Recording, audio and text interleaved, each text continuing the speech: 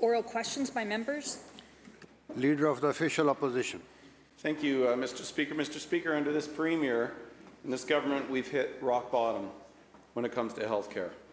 We've got emergency rooms that are closed and or totally overcrowded, life-threatening delays that increasingly lead to unnecessary deaths, cancer care chaos so bad that desperate patients are having to go down south to the U.S. to get basic care.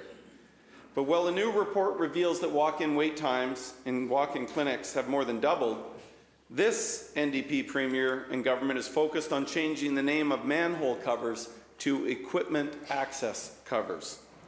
Well, British Columbians want us to fix the healthcare crisis, not waste time renaming manhole covers or lecturing us to refrain from calling ourselves British Columbians. Why is this Premier so focused on those issues instead of cleaning up the mess his government has created in our healthcare system?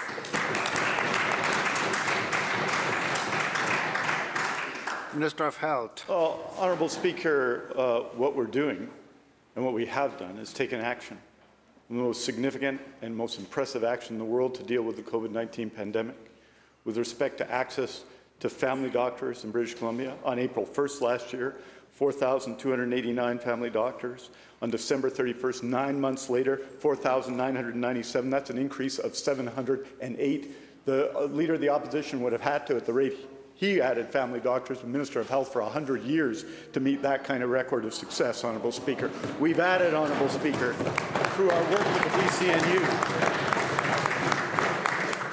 with the BCNU, Honourable Speaker, we've added more than 6,000 nurses in the past year, Honourable Speaker. We've added training spaces for nurses. We've added training spaces for doctors, of health sciences professionals, an HCAP program that's added 7,000 people to support long-term care and home support. What we are doing, Honourable Speaker, is taking action on what matters. Leader of the Official Opposition Supplemental. Well, thank you, Mr. Speaker. Only in NDP world is the healthcare system just performing beautifully. Exactly. But you know, Mr. Speaker, it reminds me because when I was healthcare minister, BC's healthcare system led Canada by virtually every objective measure. But under this NDP government, we're now the worst, including the worst walk-in clinic wait times in the entire country, which can be a death sentence for people like 23-year-old Sophia. For 3 years, Sophia languished on the NDP's so-called Health Connect registry waiting list, waiting for a family doctor. Repeatedly, she went to Nanaimo's only walk-in clinic as early as 5 a.m., only to be told every time that the clinic was already full and be turned away unseen, time and time again. Her mother, Melanie, says, and I quote, "If she had a family doctor, it would not have been this way. She would still be here today." End of quote. So my question to the Premier, it is long past time for some accountability. Will the Premier do the right thing and fire this health minister and get this healthcare system turned around?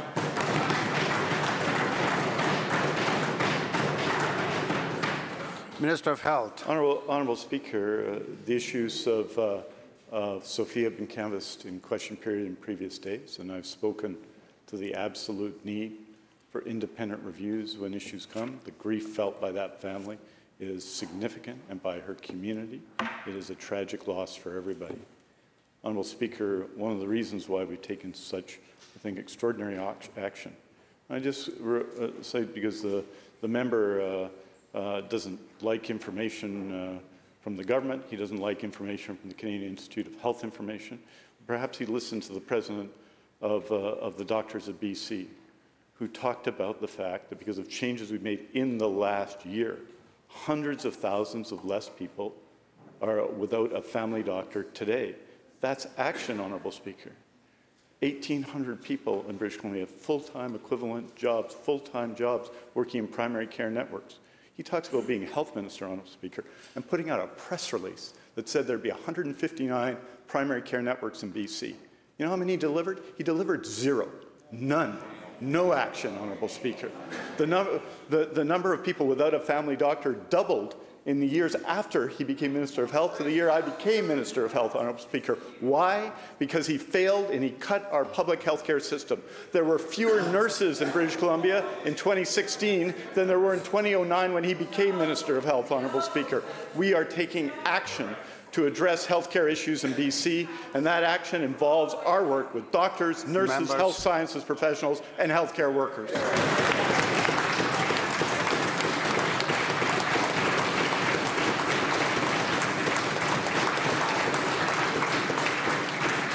Leader of the Official Opposition, second supplemental. Mr. Speaker, well, Mr. Speaker, the numbers don't lie. 1 out of 5 British Columbians has no access to a family doctor. There are 3,000 nurse vacancies today, right now, in the system. Sophia's death, tragically, was completely preventable. Days without primary care turned into months, her health deteriorating, unchecked and untreated. In desperation, Sophia and her mother, Melanie, turned to the emergency room, only to be failed again. A doctor told Melanie that he would like to prescribe a steroid ointment, but, quote, because she has no family doctor and she's not being followed by anybody, I can't give it to her, end of quote. Sophia's tragedy is the system's failure that thousands of British Columbians face every single day under the same minister who has overseen its decline year after year after year for 7 years. The Premier has fired ministers for a heck of a lot less than this. And so again, I say to the Premier, when will the Premier accept responsibility and fire this minister, or is he going to continue to accept and defend the status quo in our healthcare system? Minister of Health. Honourable Speaker, what we're doing in our public healthcare system is taking action, Honourable Speaker. We're taking action, Honourable Speaker, to build the healthcare facilities we need. We're taking action to train healthcare workers, adding 128 spaces to medical schools, easing pathways to international educated doctors, and it is having success. You can see it last year. More than 900 internationally educated doctors alone came to British Columbia to practice, Honourable Speaker. We've reduced, in the pandemic, surgical wait lists in BC, wait lists that have made us, in many categories of surgeries, the worst in Canada when I became Minister of Health. That is the evidence provided by the Canadian Institute of Health Information, but evidence people feel every day. We have to continue to do more. We've added more than 40,000 people, frontline workers, to our healthcare system since I became Minister of Health, and we're going to have to meet that challenge again, and we're going to have to meet that challenge even more because of the failure, particularly on nursing, Honourable Speaker, that member led when he was Minister of Health, Honourable Speaker. The failure to actually lose nominally the number of nurses between 2009 and 2016, Honourable Speaker. The Honourable Member, Honourable Speaker, doesn't want to take action. Well, we want to take action, and we're doing it by working with healthcare workers across British Columbia.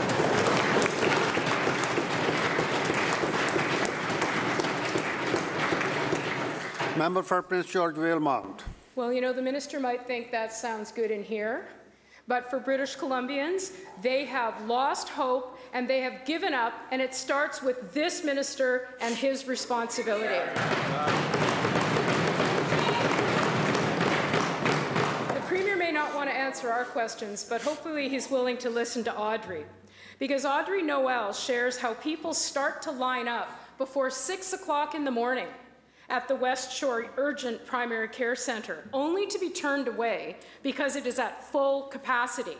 For 4 days, she returned at 6 o'clock in the morning to stand in line in cold weather while she had pneumonia. This is how Audrey wants the Premier to understand what she is going through. There are, and I quote, "There are elderly people who can barely stand, young mums with babies that are days old, and all they are looking for is medical care that is not available. How many people will die because they have not received timely care?" End quote. So will the Premier get up today and speak to Audrey and give her one iota of confidence that he will accept responsibility for the mess, starting with moving out the minister who's responsible for it? Minister of Health. Well, I would say to Audrey that in a province where I think we led in providing care during the COVID-19 pandemic, because we came together to do so, led not just Canada, Honourable Speaker, but the world. We are, of course, Honourable Speaker, focused on ensuring that people get care where and when they need it. That's why we worked with the doctors of BC for a new model for primary care, one that people have been waiting a generation for. Is the honourable member in favour of those changes that have brought 708 new family doctors in 9 months to British Columbia, an increase of 16%? Are they in favour or are they opposed, Honourable Speaker? Are they in favour of us becoming the first generation, the first jurisdiction in North America to put in place nurse ratios and to work with the BCNU to do it? Is he in favour? Is she in favour, or is she against? Is she in favour or against the new SFU Medical School? Is she in favour or against the new spaces at the UBC Medical School? Please. Is she in favour or against the 602 new spaces in nursing in BC? Is she in favour or against these things? Because these are the practical, concrete things we are doing to support people just like Audrey. Member for Prince George Valemount. Member. I can assure the minister that what I'm in favour of is making sure that people like Sophia don't die while they're waiting for health care in British Columbia.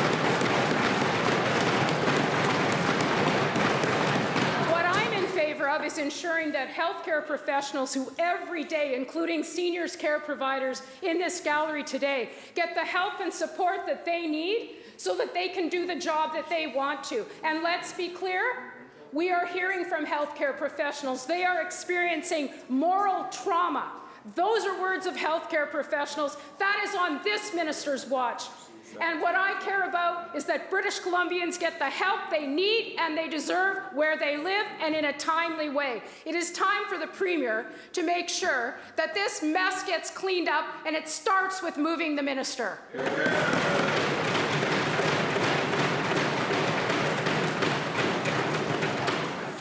Minister of Health. I'll tell you what I'm against. I'm against 90% of care homes not meeting provincial standards in 2017. I'm against that. And Honourable Speaker, that's why we raise standards in every care home in British Columbia. I'm against, Honourable Speaker, targeting healthcare workers, the largest layoff of women workers in Canadian history, Honourable Speaker. I'm against that. And that's why we brought in Bill 29 and 94 to support healthcare workers, and thankfully it was unanimously supported in this legislature, Honourable Speaker. Honourable Speaker, what I'm against, Honourable Speaker, is, well, Honourable Speaker, the opposition, Honourable Speaker, which made cuts to healthcare spending, particularly in the time of the Leader of the Opposition, which failed, Honourable Speaker, to make long-term investments in the healthcare system. What I'm in favour of is a health human resource plan that invests in more doctors, in more nurses, in more health sciences professionals. And if you heard the words of the President of the Doctors of BC, who the member purports to speak for, Honourable Speaker, he'll tell you about the impact in family practice of the changes we've made with the doctors of BC just now. I'm, Honourable Speaker, in favour of public health care in British Columbia, and I will continue to be so.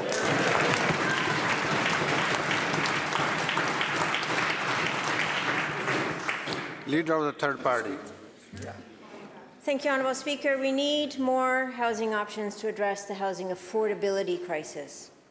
Tiny homes are one solution.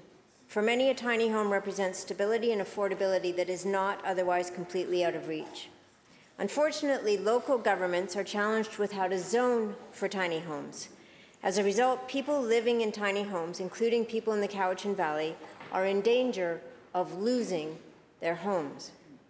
BC Housing and the UBCM recommend that tiny homes be a part of the housing solution.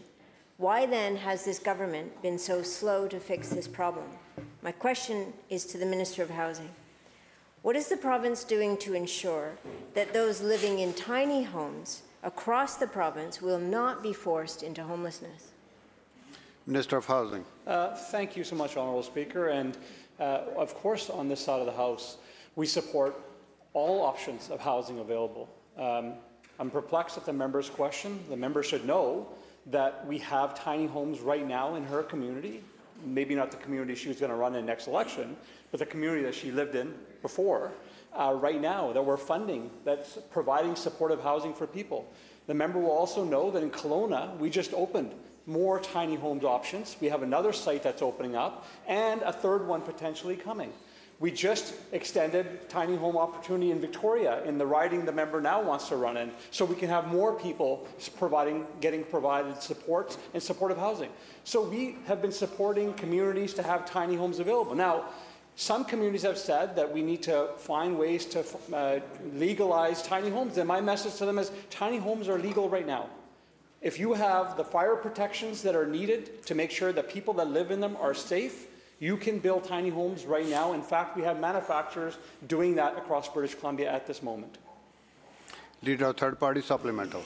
Thank you, Honourable Speaker. Maybe if the Minister of Housing was more concerned with where people were going to live, he would know that the essence of my question is not about tiny home villages, but about people living in tiny homes on properties that are not zoned for it. He's the Minister of Housing. I would expect him to understand the essence of a question like that. He seems more interested in where I'm going to run. Tiny homes should align with the province's vision for affordable housing. The province is providing grants to build laneway homes, garden suites, and secondary suites. They're encouraging people to build up to 6 units on a single-family lot. But if you want to park a tiny home on your property to provide an immediate solution to homelessness, you have to think twice. Modular housing is another creative solution that provides tangible and immediate benefits to those in need of affordable housing. It's quicker and less expensive to build. It allows for less waste, more predictable building costs, and other jurisdictions like Atlantic Canada right now are ramping up the building of modular housing for public, not-for-profit, non-market housing. Housing that ensures affordability. So my question, Honourable Speaker, is again to the Minister of Housing. What is the government doing to take quick action to deploy all potential housing options, including allowing tiny houses on properties and modular housing? Minister of Housing. Thank you, Honourable Speaker. And I first want to appreciate the member acknowledging the changes that we've made, allowing for 3 units, 4 units on single-family lots, allowing for 6 units near bus stands. All of those things the member opposed, didn't vote for in favor of, Honourable Speaker, but I think the member understands that it is positive to get those type of housing available. We are supporting laneway homes, Honourable Speaker. We are supporting more housing opportunities for our communities. Now,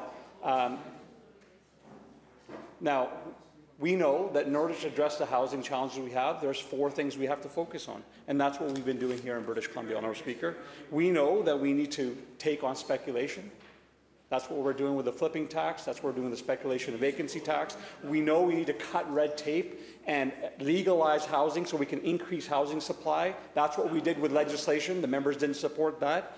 Honourable Speaker, we're investing historic levels of dollars in affordable housing, and we're protecting existing housing stock, Honourable Speaker, like we did today in Esquimalt, protecting 16 homes for families. Honourable Speaker, a year ago, the newspaper reported here in Victoria that's a great opportunity for investors to go ahead and buy that and displace the tenants so you can increase rents. And a year later, our rental protection fund is buying those homes, protecting those renters, and putting it in the non-market space, Honourable Speaker. We're proud of the work. We're going to continue that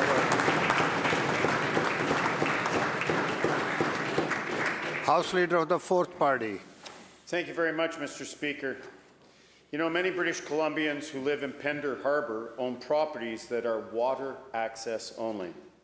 This NDP government is forcibly removing their docks. For some Pender Harbour residents, this is the only way that they can access their homes. In fact, right now, there is an NDP government-hired equipment in the water destroying and removing people's docks against their will. This NDP Premier and his socialist government is doing the equivalent of bulldozing these homeowners' driveways and front steps. Imagine coming home and finding out the access to your road is now gone. Imagine what would happen to the value of your property. This is unacceptable. It is a blatant violation of private property owners' rights. Mr. Speaker, why does this NDP government think it's acceptable to violate British Columbians' property rights and remove their ability to access their homes? Minister of Water, Land and Resource Stewardship. Thank you very much, Mr. Speaker. I thank my friend for the question. We, alongside my colleague, the Minister of Indigenous Relations and Reconciliation, are engaging not just with the Shishal community over the dock management plan that was started some years ago, I believe, by the leader of his party, if that's correct, and to improve dramatically upon the results both for the nation and the broader community and the owners of docks and boathouses in that region. This is a subtle and important conversation and negotiation with the nation, and will hopefully include a larger group that we will be able to use as an advisory panel to help us guide us through this process. I am confident that we'll have some hopeful news in the near-to-come future. The pathway through reconciliation is the difficult work that we are engaged in right now. Rather than trying to pit one group against another, as I think the preface of my friend's question attempted to do, we'll work together as a government with the Shishal Nation and all the people in the affected area to come to a good result that works for everyone. Thank you. House Leader, Fourth Party Supplemental. Thank you, Mr. Speaker. This NDP government has displayed a disturbing pattern of contempt, indifference, and secrecy towards the private property rights of British Columbians. It could be any of us next. We could come home to a letter or a notice saying that this NDP government has decided to take away our rights to access to our home or our right to use it as we see fit. It's disturbing. It sets a chilling precedent. As British Columbians, our private property rights not only can be violated, but are being violated at the whim of this NDP Premier. It's already happened to the homeowners of Pender Harbour, Kelowna, and Victoria, and farmers and ranchers in every other British Columbian who has had their land right access threatened by this NDP government. My question to the Premier, through you, Mr. Speaker, how can British Columbians from all across this province be confident that this NDP government won't rip away their dock rights or violate their property rights as they have already done? Minister of Water and Land.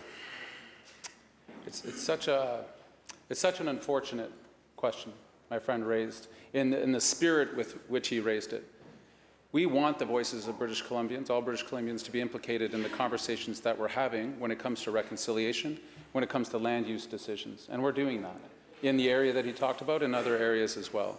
What we resist and what we reject is the notion that spreading fear and misinformation will somehow bring people together, that we know the difficult path of reconciliation requires humility, dialogue, and compassion, not fear-mongering, not trying to pit one group against another. We reject that.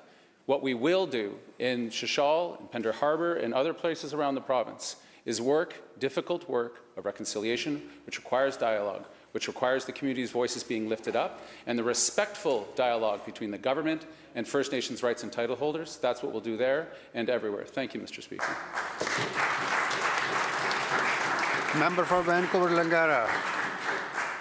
Thank you, Mr. Speaker. Since the terrorist attack by Hamas on October 7th, I've heard from so many members of the Jewish community who are feeling targeted, harassed, and isolated, as well as faculty, staff, and students who no longer feel safe on university and college campuses, including at Langara College, UBC, and SFU. The current Minister of Post-Secondary Education and Future Skills has the responsibility to ensure that our universities and colleges are positive places of learning that foster enlightenment and inclusivity and hold them accountable to do so. Today, the Alma Mater Society at UBC will make a decision on an inflammatory referendum that will have significant negative effects on Jewish students.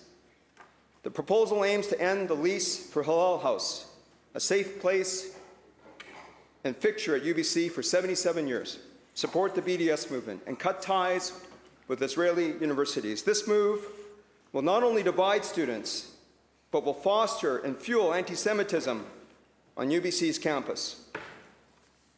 Anti-Semitism, disguised as political discourse, threatens the core values of diversity and fairness at UBC and cannot be tolerated. Prior to the dismissal of the former Minister of Post-Secondary Education and Future Skills, The member for Coquitlam-Millardville set a clear precedent of moral clarity in addressing these issues. It's critical that the current Minister of Post-Secondary Education and Future Skills follow suit by publicly condemning the divisive referendum at UBC. With the alarming rise of anti-Semitism in BC, including on university and college campuses, British Columbians need leadership from this minister, not silence. The decision on the referendum is happening tonight. The minister must take action. So I implore this minister to stand up in this House and address this. Will the current Minister of Post-Secondary Education and Future Skills condemn this hateful and divisive referendum here in this House in clear and unequivocal terms?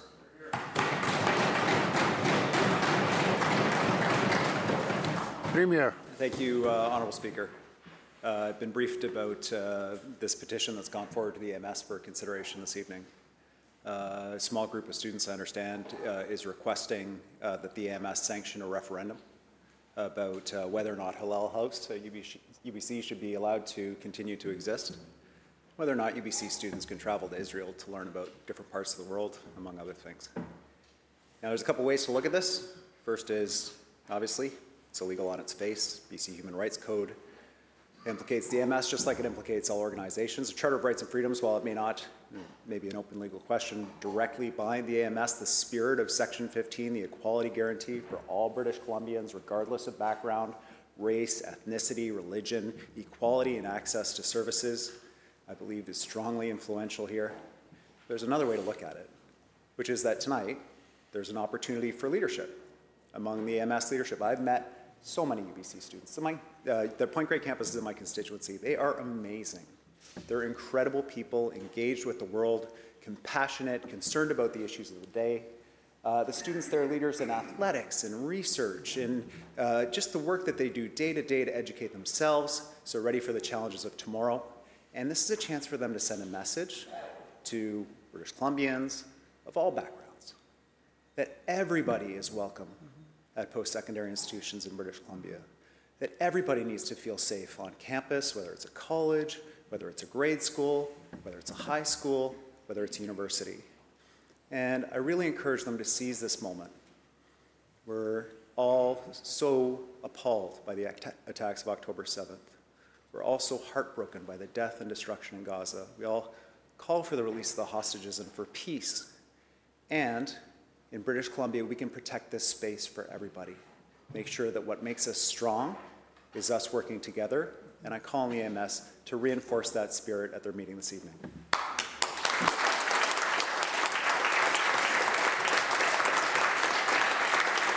Member for Kamloops North Thompson. Member for Kamloops North Thompson. Thank you, Mr. Speaker. Well, the Minister of Tourism, Arts, Culture and Sports does not seem to want to add a very clear answer when we're talking about the $3 billion contingency set aside for FIFA. In fact, her answer is, well, it's for Clean BC initiatives. Well, Clean BC has their own line item for contingencies in the budget, so it can't be for that. She has said it's for emergency response, floods, fires, and other unforeseen events. That has its own general contingencies. And in fact, there's no money in this year's budget in the FIFA line item for contingencies. So unless the minister thinks we're not having fires and floods and unforeseen events this year, that's interesting. However, on page 61, under priority spending, where they only use FIFA as a descriptor for the $1 billion in the budget next year and the $2 billion the following year, the minister doesn't want to shine any light on how much the true cost of FIFA actually is to British Columbians. So that, has a lot of activists talking about these large international sporting events. And I'll quote one.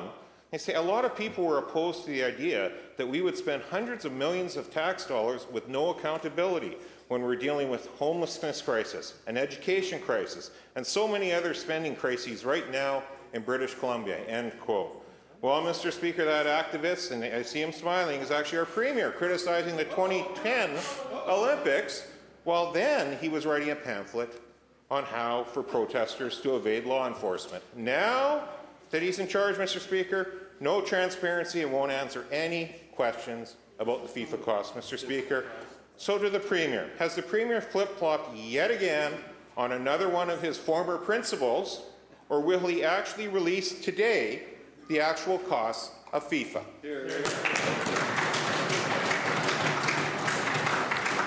Minister of Finance. Thank you, Mr. Speaker. First the opposition leader misreads the budget and calls a tax cut a tax hike, and now the member opposite fails to understand how contingencies work. The vast majorities of contingencies in Budget 2024 are not for FIFA. Just to make it clear, there is not $3 billion for FIFA. Members. Most of the contingencies that the members keep referring to, the member referred it in his budget response speech yesterday, $3 billion are going to FIFA. It's inaccurate. That is just wrong. So the contingency money, the contingencies fund, are for caseload pressures. They are for things like emergency. Members. Well, the members should well know caseload pressures includes wildfires, which were substantial last year. We need to ensure that we have money for Members, wildfires. don't get too excited. And unforeseen issues.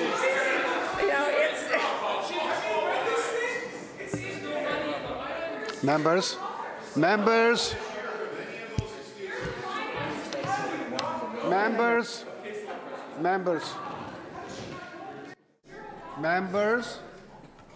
Members will come to order. Minister will conclude. Thank you, Mr. Speaker. And of course, if there is funding that we need for this year for FIFA, it will be used in contingencies, but not $3 billion, for goodness sakes.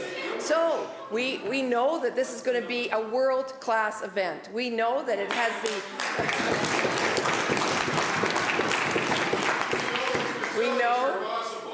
We know that it is going to have the opportunity to generate over $1 billion for the people of the province. It's going to be an exciting event for people right across the province, and we will have the Members. Why do they hate soccer? I don't know why they hate soccer. It's a good question. I don't understand it. I mean, people are really excited. People are coming from all over the world to watch these 7 games in Vancouver. It's amazing. It's amazing. Mr. Speaker, we will have the numbers soon. We want to get those numbers right, and we will have those numbers soon. The bell ends the question period.